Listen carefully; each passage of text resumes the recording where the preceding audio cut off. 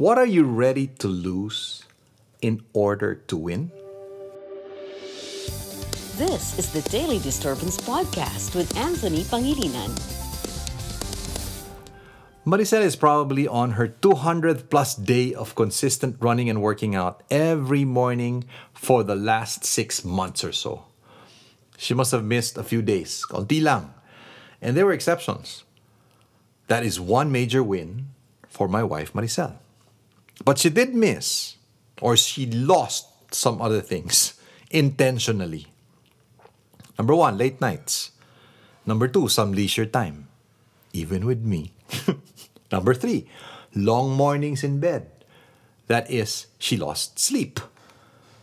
Number 4, some weight that she's proud of. We are all proud of.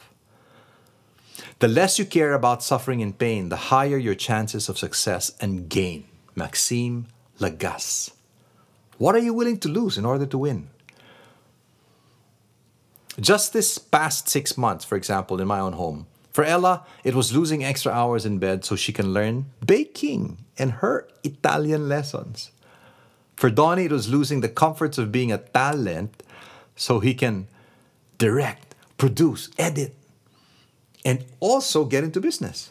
For Hannah, it was losing the second half of her 2-year course so she can come back and be with family and begin to produce more relevant content at this crucial time in our history.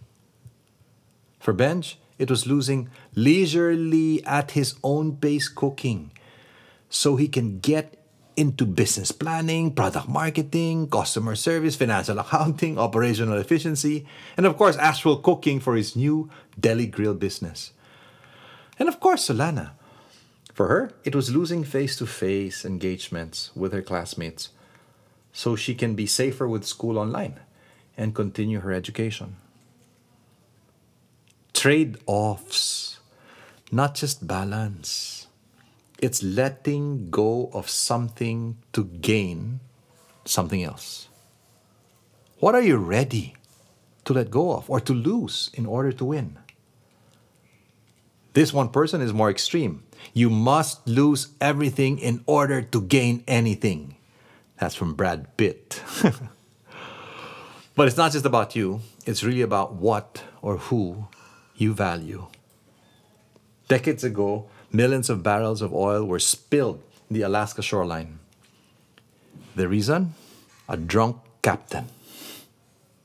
And so the Exxon Valdez Group, the board came together.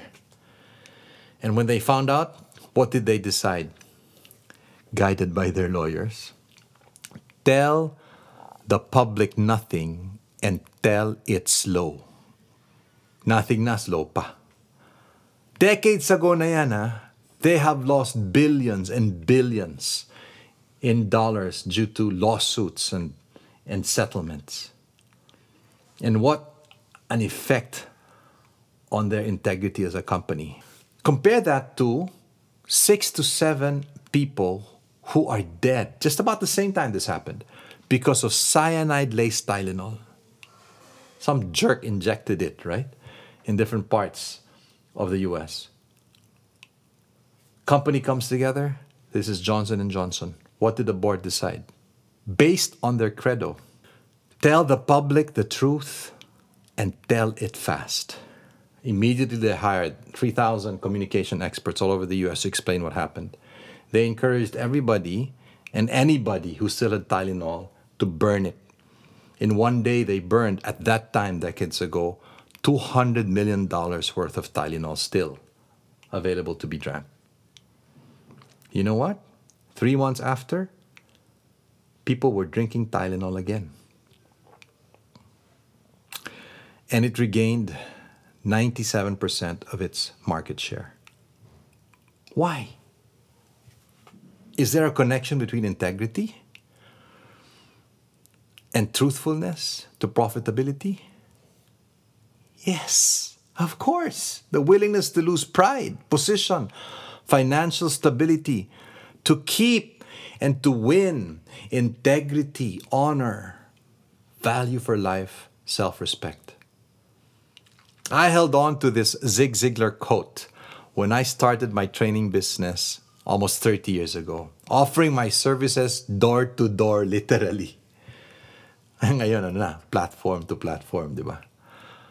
What is that quote? If you do more than what you are paid to do, eventually you'll be paid more for what you do. Love that. Here's something you must have heard, and one I will close with, so you have the time to ponder over it. Mark 8:36. For what shall it profit a man if he shall gain the whole world, but lose his own soul?